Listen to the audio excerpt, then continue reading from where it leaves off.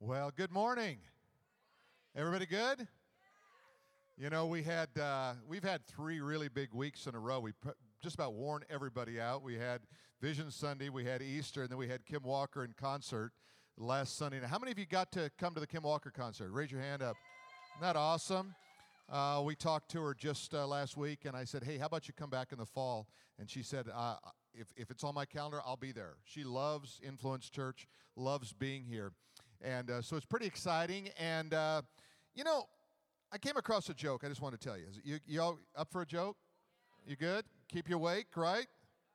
That's not very enthusiastic. Let me tell you how this works. The lower the enthusiasm, the longer I go. Now, how many of you want to hear a joke? I'm still going to go long. All right, now here's how it goes.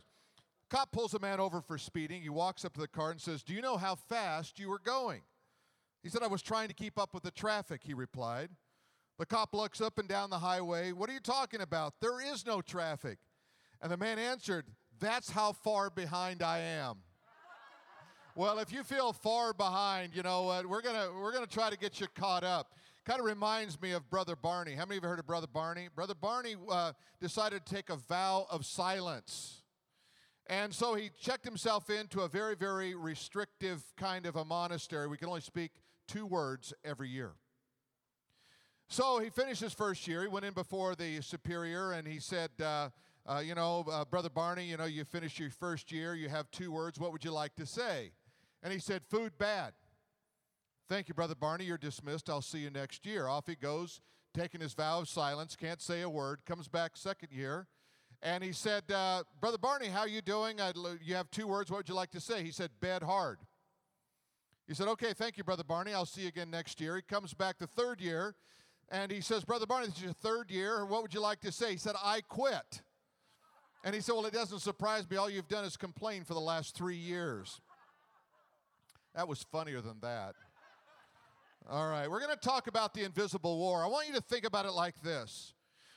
I want you to take your Bible and I want you to try to put it all together in one picture. Imagine this, that before the Bible was written, before man was created, God in all of his sovereignty was ruling and reigning over everything.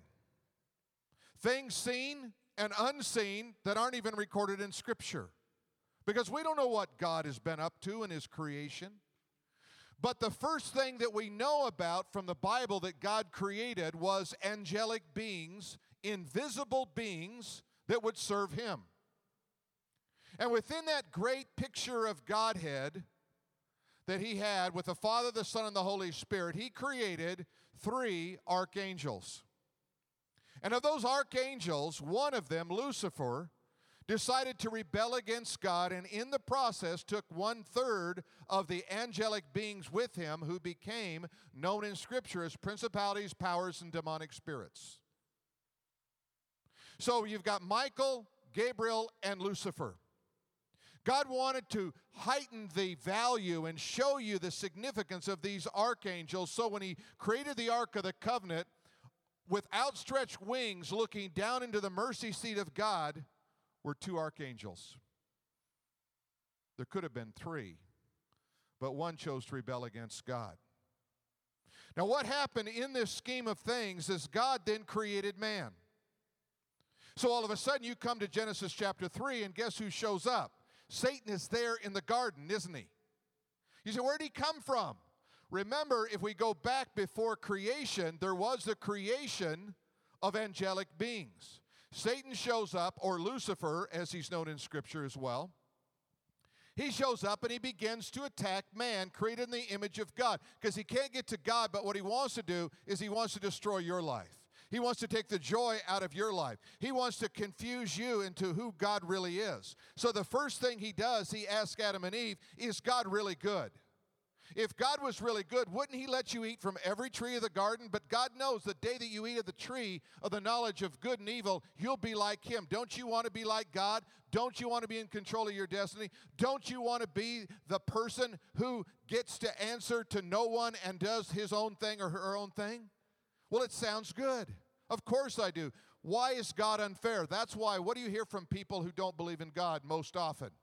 if God is so good, why does he let evil in the world? It's the same thing that happened in Genesis 3, questioning the character of God. What you have to know is God is a good God and the devil is a bad devil. Because God said, here's the tree of life. Eat from the tree of life. It's good. And he looked and it said, it's good. Everything about it is good. And God always works from the center with a tree. That's why the center of the universe is Calvary's tree. And life comes from the tree. And you can't go beyond the tree.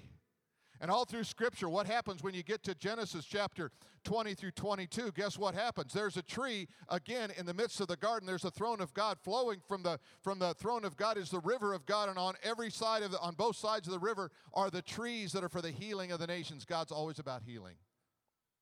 Now, what we want to do is talk to you about the invisible war. And I want you just to probe this for a moment in your mind. Why is it life is so tough sometimes? It is, right? I mean, anybody have a few tough moments in your lifetime? A few stressful moments in your lifetime? I mean, am I talking to you or am I talking to somebody else, right? I mean, it's that way, isn't it? Just recently, yesterday, 2 days ago, I guess, we drove down to San Diego to hang out with our grandkids and spend some time with our son and daughter-in-law. And it was, it's kind of like we were back away from people. We got this little hotel, got a great little price on it, and there was just like no one around. It was like, I'm going, wait a minute, where's the 91 traffic? I don't hear it. And all of a sudden, I got so relaxed, I almost couldn't drive. And I realized this first thing, why is it? Is because we're on emotional overload. Everything about our life is about emotional overload. Tammy and I were doing a Bible study in L.A., I don't know, last week sometime. I lose track of days, but we were doing this Bible study, and there was a guy from Alaska who was leading worship.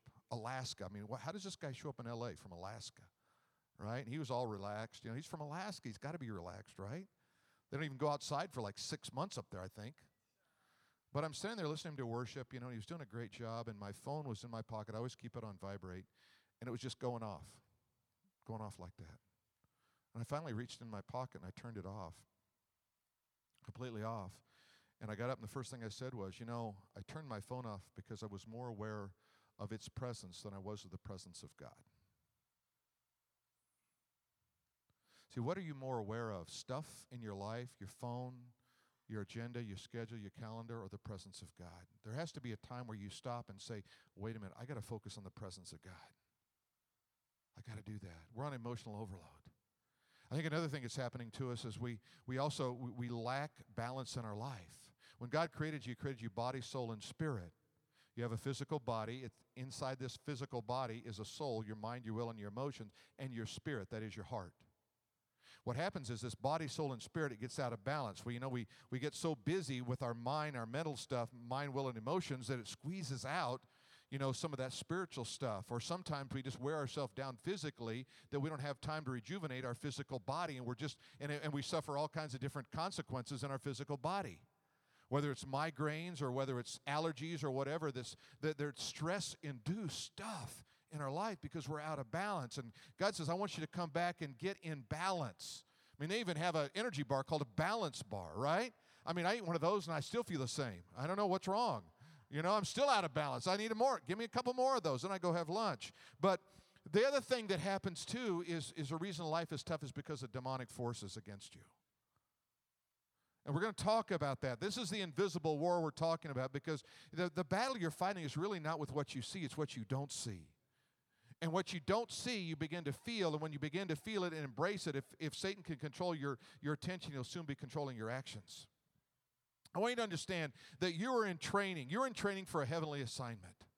You see, when God created you, he didn't create you just to come on earth, kind of hang out for, 60, 70, 100 years, however long you live. Raise a family, go to church, make a living. It was more than that. All of that, and God wants you to enjoy that, but it was more than that. God said, I'm going to put you on planet Earth, and I'm going to put you in training for your heavenly assignment. And your faithfulness here on planet Earth is going to have direct bearing on your heavenly assignment. So if you want to, let's say, win big in heaven, you have to learn the rules of the kingdom. There's a scripture that says that we exchange our ashes for beauty. I thought about that. I thought, that's the currency of heaven. It's when I come to the place to where I just have ashes. I say, God, I don't have anything left. All I give you is my ashes. And he says that I'm going to give you beauty. That's the currency. Isn't that great? God is not wanting me to be proud and arrogant and be in control of everything. God wants me to humble myself under his mighty hand. And when I humble myself under his mighty hand and I become like ashes, I mean, what do you do with ashes? You know, we have a fireplace. We have a wood-burning fireplace. I don't know if it's legal or not, but we burn wood in it. I just want to go on record letting you know I'm burning wood in my wood-burning fireplace about once a year. And you know what's left are ashes. What do you do with ashes? I mean, you wait for them to cool off, you scoop them up, and you get rid of them, right? But God says, no, not in the heavenly kingdom, not in the kingdom of God. You know what I do with ashes? I'm going to exchange it for beauty. I'm going to give you something you never dreamed of. You might have come in here today with a bunch of ashes. You might be hurting. There might be things going wrong in your life. You might be out of work. Your relationships may be going sour. And you say, all I got is ashes. And God says, now we can start. Now we can get started. This is what I want. I'm going to take you to the book of Revelation. We're going to look at Revelation chapter 12 if you want to open your Bibles to that portion of Scripture. And I want to talk about this heavenly war that went on and is still going on today. In Revelation chapter 12, verses 7 and 8, the Bible says that a war broke out in heaven. You don't think of heaven having a war, do you? But you see, remember, God created, and what happened? He gave freedom of choice to all the angelic beings, and a third of those angelic beings, they rebelled against God. Look what it says. There was a war in heaven. Michael and his angels fought with the dragon. Now, the dragon is Satan, and the dragon and his angels, those are demonic spirits. So when you read in the Bible, and it talks about principalities and powers and spiritual forces in wickedness and demonic spirits, those were angels that fell away from God, rebelled against God, and now make up this invisible battle that we find ourselves in. And it says, but I like the good news, and they did not prevail. They couldn't prevail against God, nor was there any place found for them in heaven any longer. Well, that's good and bad news, because that means that when they're not there, they're here, right? When they're not warring against Michael, they're warring against you. But God says, no, this is training. This is preparatory for what I've got for you in all of eternity. You say, I want you to see something about Satan. Satan is defeated progressively, slowly, not instantly in your life. You ever struggle with something in your life? You ever struggle with a habit, a thought pattern? I mean, anybody hasn't, right? Okay, have you ever just said, God, will you just take this away from me once and for all and be done with it? And God either doesn't say anything, clearly doesn't do it, and you find yourself in the battle. God, why do I have to keep battling with this? Because I want you to understand the heart of a warrior. I want you to understand how you win the battle. You don't win battles instantly. You win battles little by little, where you take the next hill and you take the next hill. You take the next problem. You take the next problem. And then you look back in your life one day and go, look how much progress I've made. Wow. You know, I'm not perfect, but I'm better than I was. That's good news, right? Now, if you got the other story, we got to talk. I'm 10 times worse than I used to be. Okay, well, then let's get started on the track again. Let's get moving in the right direction. You see, God chooses to defeat evil without destroying freedom. You see, have you ever had this thought, God, why don't you just get rid of all the evil, all the bad people, Satan and all of that, and make this place a perfect place? God can do that because God is all-powerful. The reason God doesn't do that is because in so doing, he would take away freedom. What he wants you to do is use your freedom to the destruction of evil.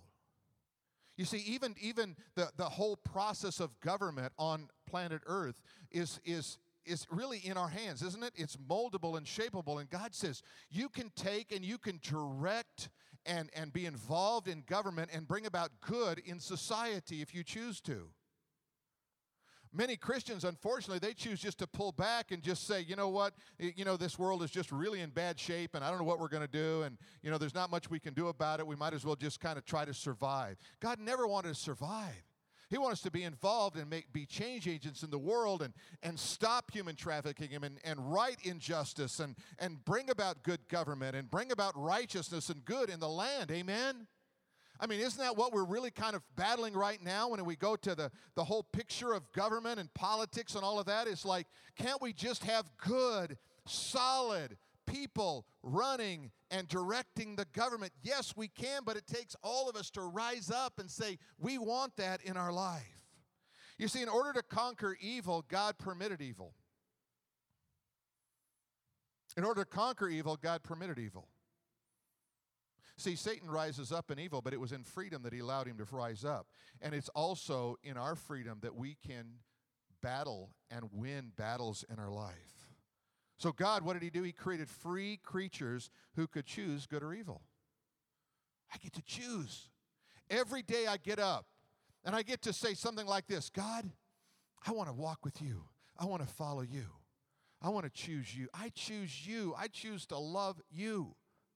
I choose to love you. And God, guess what? He chooses to love me. Isn't that great? So God chose, now watch this, God chose not to annihilate sin, but rather to defeat sin. Don't you feel good when you get a victory? You feel good when you go, wow, I conquered that. I did it. You say, I had to bite my tongue. I felt it on the inside, but that was the first step. You had to start there to let it kind of move itself into your heart and your spirit to where you took away even the desire of it.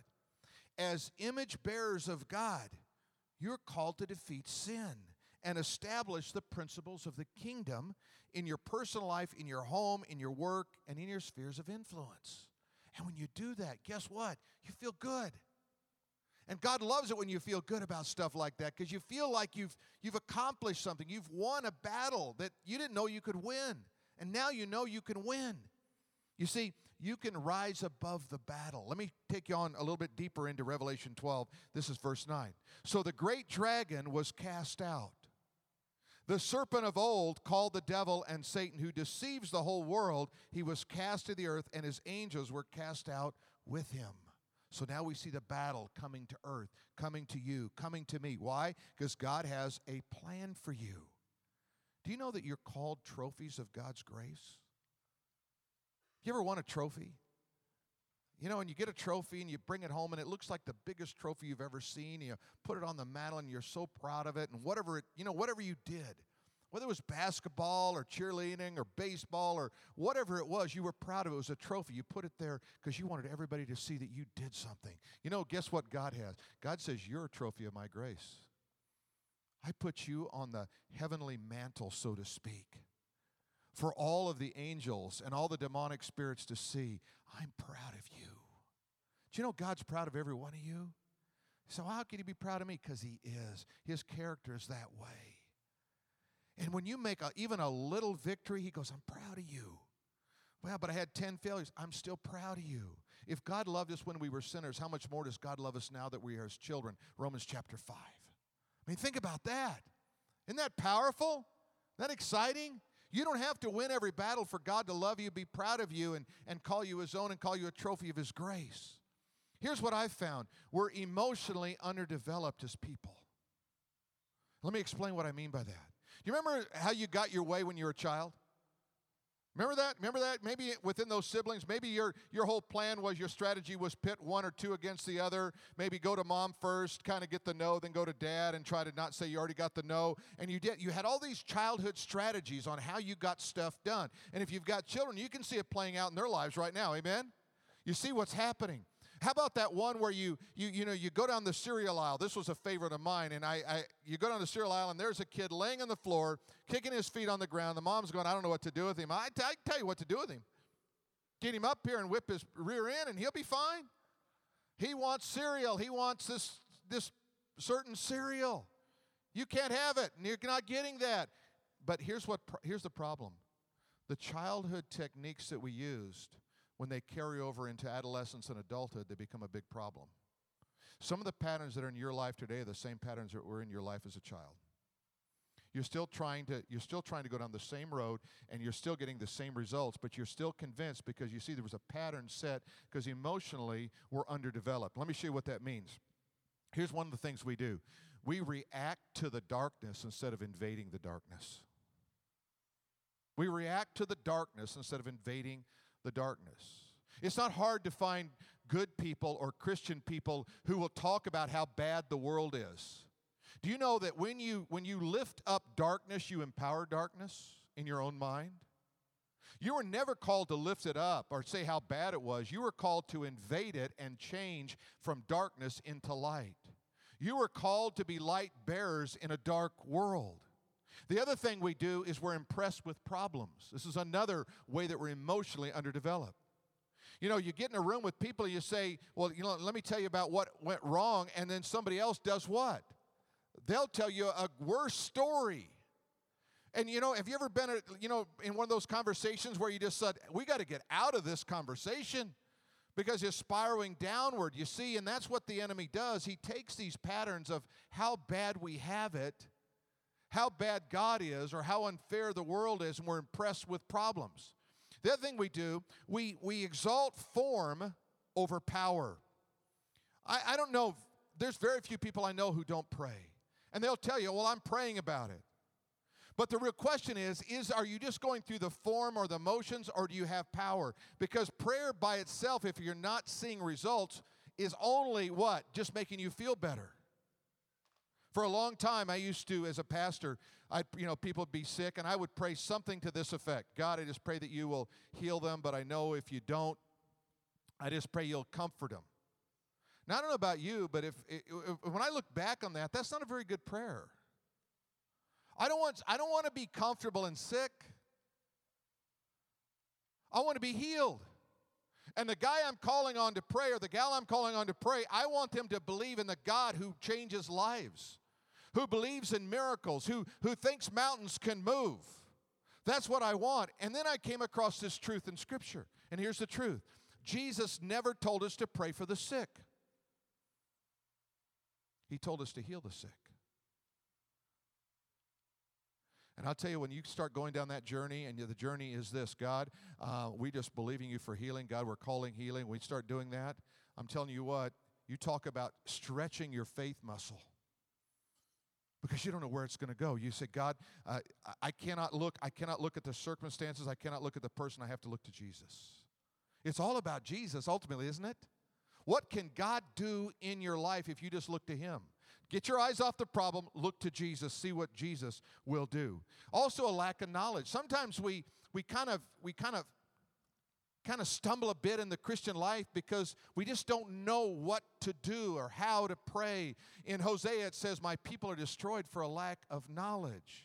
Knowledge about the kingdom, knowledge about what God can do and how God is available to us in any and every situation. You know, just something simple. There's principles in the kingdom that are consistent. For example, let me give you one. What you sow, you will also, what does it say? Reap. Do we believe that? I don't know. Let me try it again. Do we believe that or not believe that? It's just in the Bible. I mean, I'm not asking to answer some weird question here, right? Do we believe that what we sow, we reap? Okay, have you ever noticed when you sow love, you get love back? When you sow anger, you get anger back? It just works that way, doesn't it? I mean, just try it. Just, go into a store and walk up to somebody and say, you're an idiot. And see if they say, I love you. I'm almost willing to bet on that one, right? How about you go up to somebody and say, man, you look great today. How you doing? I don't know you, but my name is, and you put out your hand, and I'll bet you out at 99 out of 100 times, they're going to reach out their hand and say, hey, well, man, thank you for the compliment. I don't even know who you are, but my name is. That's the law of sowing and reaping, and it works in every area of our life. Every area of our life. We can be transformational just by practicing one of the great principles of the law and the kingdom. Another thing about us, I think we're starved for the presence of God. We're starved for His presence. When you feel close to God, have you ever noticed how good you feel? And how you have courage and how life seems to be easier, life seems to be better, because you have the presence of God. And when you don't have it, have you noticed how, you describe it like this? I feel like God's a million miles away. No, He's right there. You're living out a million miles away from him, but he's never going to leave you or forsake you. He's right there. How do I become aware of the presence of God? I simply begin to talk out the presence of God. I said this a few weeks ago, and I had so many comments from it, and they said, I never thought about it like that. I really don't believe you're praying until you pray out loud. I got to thinking about it, got studying Scripture, and I realized that what I'm really doing is I'm meditating in my head. I think I'm praying in my head, but what I'm doing is I'm meditating.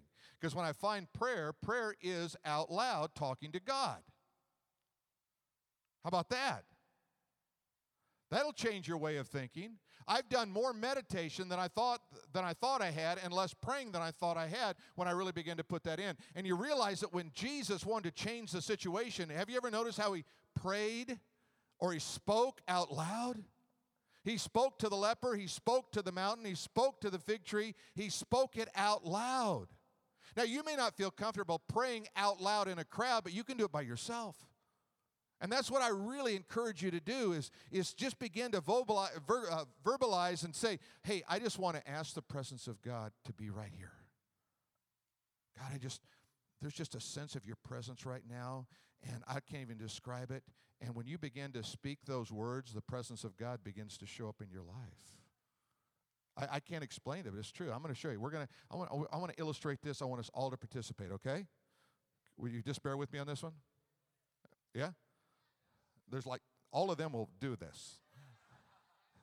We're going to get you all like pom-poms. You're going to come up here and just come on. Okay, here's how it goes. Let's just repeat after me. Dear God, I need your presence. I'm aware of your presence right now. Your presence feels tangible. There's a weightiness about your presence. There's a power about your presence. I'm aware that you're right here, right now. Now, I won't ask for a show of hands, but some of you, when you said those words, you began to sense the presence of God. And it wasn't difficult. You see, calling on the presence of God is you becoming aware of where he already is. That's all. Your awareness of him brings the reality of him to a higher level in your life. His presence is like, his glory, and you just say, God, I just want to be in your presence. And guess what? When you live in the presence of God and you find yourself in different situations, people are aware that the presence of God is in you or on you. You may not be aware of it, but they are aware of it in you or on you. They might say something like this, you seem to be different, or what's going on in your life? Or, you see, the Bible says that we carry about in this physical body the life of the Lord Jesus Christ, and it's a sweet aroma. You ever had a sweet aroma? You ever just kind of walk and go, wow, what that just like a flower or something, you go, that's a sweet aroma. It just smells good. And you look around, you're trying to figure out where it's coming from. You don't know where it's coming from, but you're just in the middle of it. Do you realize that you are the carrier of the sweet aroma of the presence of Jesus Christ? And whenever you go into a situation where anybody, whether you're aware of it or not, you are carrying the presence of God. And we're to be good guardians and carriers of that presence of God in our life. I want you to see something else. You are a winner whether you feel like it or not. You are a winner whether you feel like it or not. I remember one time I was in 5th grade, and I was I was a very slow runner, unlike today. I just, God gave me this big Nordic Dutch body, and it wasn't designed to run. It was really designed for couches and chairs and things like that. And, everybody has a calling, right? And that's mine. And I remember there was going to be a little 50-yard dash or something on the playground. And I got out there, and I don't know what happened, what went wrong, but they blew the whistle. I took off, and I won. And everybody was looking around like, what happened? I mean, I don't know if I jumped the whistle. I don't know if God blinded a few people in the process. I don't know what happened, but I won. Well, they wanted to race again. Do you think I'm racing again? There's no way I'm racing again. I was a winner. I enjoyed the winning. I'm still enjoying the winning.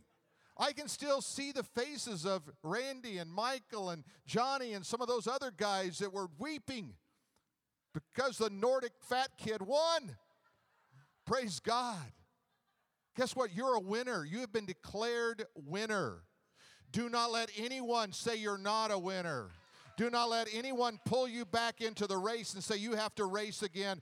Jesus has already run the race. He's already passed the goal. He's already got you through to the end. You just go back. Don't let the enemy say, let's race again. I don't need to race again. Jesus was crucified, buried, rose from the grave that I might have life and have it eternal, and I am a winner. Look what it says here in Revelation chapter 12, verses 10 and 11. Then I heard a loud voice saying in heaven. Have you ever noticed there's just loud voices in heaven? Loud voices in heaven. You get to heaven, if you don't like loud noise, you're going to hate heaven. Why? God, would you turn down the PA?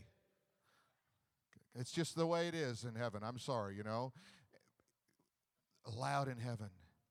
And look what he says. Now salvation and strength and the kingdom of our God and the power of his Christ have come, for the accuser of the brethren who accused them before our God day and night has been cast down.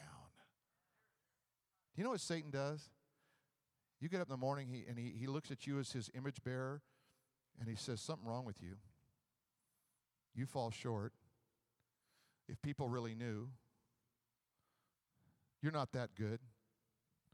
You did this wrong. You did that wrong. And you know what he's doing? Day and night, it says. That's what it says. Day and night, he's pointing his finger at you. Guilty, guilty, guilty. Fall short, fall short. That's why you feel that way sometimes. You have to just reverse that and say, wait a minute, that's not true. That's not what Scripture says. It says that, and they overcame him, verse 11, by the blood of the Lamb, by the word of their testimony, and because they did not love their life even unto death. You see, that was probably something that was sung. Can you imagine singing that? By the blood of the Lamb, by the word of their testimony, because they didn't love their life even unto death. That is victorious. You see, Satan knows his time is short and his doom is sealed. Let me show you some scriptures. Matthew chapter 8, 29, Jesus shows up. There's a guy that's possessed of a demon. The demon starts speaking back to Jesus, and this is what they say. What have we to do with you, Jesus, you Son of God? Have come here to torment us before, look at it, the time. There's a time coming of torment, and the demons know it. And he says, why are you here early? We know the destruction is coming. Why are you here early? Colossians chapter 2, verse 15. What did Jesus do when he rose from the dead? Having disarmed principalities and powers. If you don't have arms, if you don't have weapons, then you're not going to win. You can't fight. And he says he took all the arms, all the weapons away from the enemy. So the enemy, all he has is accusation. All he has is noise. He doesn't have power over you. He doesn't have authority over you. He disarmed the principalities and powers. He made a public display of them, triumphing over them in the grave. When he rose from the dead, he made a public display. Hebrews chapter 2, verses 14 and 15. Through death he might destroy him who had, notice that, what's the tense of that verb? Past tense. He had the power of death, that is the devil, and release those who through fear of death all their lives were subject to bondage. The enemy doesn't have power over death anymore. When Jesus conquered the grave, he conquered the grave. He conquered death. So let's go back to the blood of the Lamb. That's the cleansing of the saints. You see, you're clean. You're clean in God's sight. Yeah, but what if I mess up? You're clean in God's sight. You see, in the Greek language, we don't have the benefit of this in English, but it says the blood of Christ cleanses us from all sin, and that in the Greek it means that it continually cleanses us. You know what happens? All day long, regardless of what you do, the blood of Christ is continually cleansing you from all sin. But what if I sin again? It's continually cleansing you from all sin. What if I sin again? Continually cleansing you from all sin. That's why you're saved. You see, if sin stopped and you were guilty every time, you'd have to get resaved every time you sinned. What you do, your awareness of it is called sanctification. That's when you say, I'm aware of that I fall short of being perfect, and what I'm going to do is I'm going to confess my faults to one another and my sins to God. You only confess sins to God. You never confess sins to one another. It's only to God. Only God can forgive sin. Okay? And when I do that, that's called sanctified. That means I'm set apart unto God to be holy. I choose to be holy today, God, but the blood of Christ is continuing to cleanse me from all sin. So that sin never is held against me. Isn't that good news? I mean, it ought to be good news for some of you. You're like really good at sinning, amen? But God, the blood of Christ continually cleanses me from all sin. That's such good news. So watch this. Paul Bilheimer, I love this book called Destined for the Throne. He says this, he, that is Satan, knows how to ride into our thought on the wave of circumstances, influencing our thoughts, insinuating his own interpretation of situations. So what happens? You got a circumstance, you got an emotion. Guess what? The enemy shows up and he starts to ride on that. Man, I don't know what's going wrong. I don't know why I'm thinking the way I'm thinking. And the enemy comes. I tell you why you're thinking the way you're thinking, because you're not really a Christian. You don't really love God. If you love God, you'd read your Bible every day. If you love God, you'd pray and fast every day. If you love God, and on and on and on, and he puts you this weight of guilt on you, and you go, yeah, that's probably true. Because he can't take your salvation. What he's going to take is your joy. Take your joy. If you don't have joy, what do you have left? Confession of the saints, the word of their testimony. You know, your story is so powerful. You will unwrap your story. There's nothing that can invalidate your story. You can say this to people, I don't know the Bible very good.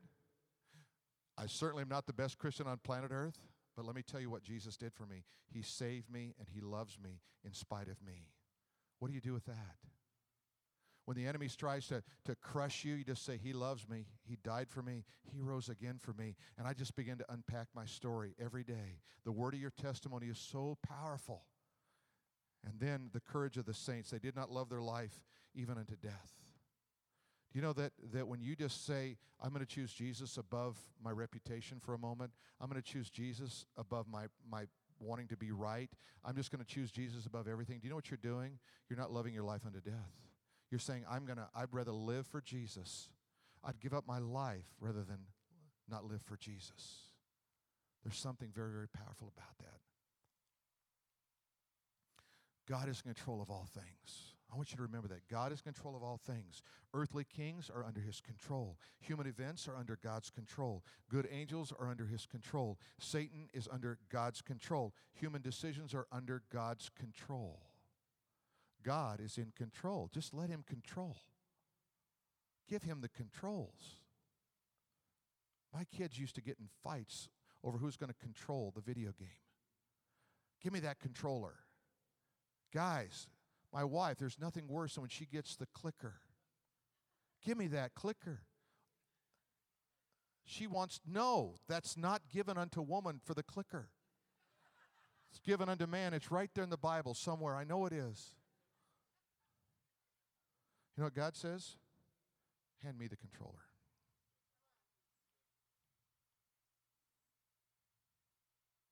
I didn't come to take sides. I came to take over. Amen? Give me the controller. I'll put it on the right channel. I'll get the volume just right. You'll be happy because you're going to live in the presence. Would you stand with me right now? Let's bow our heads in prayer.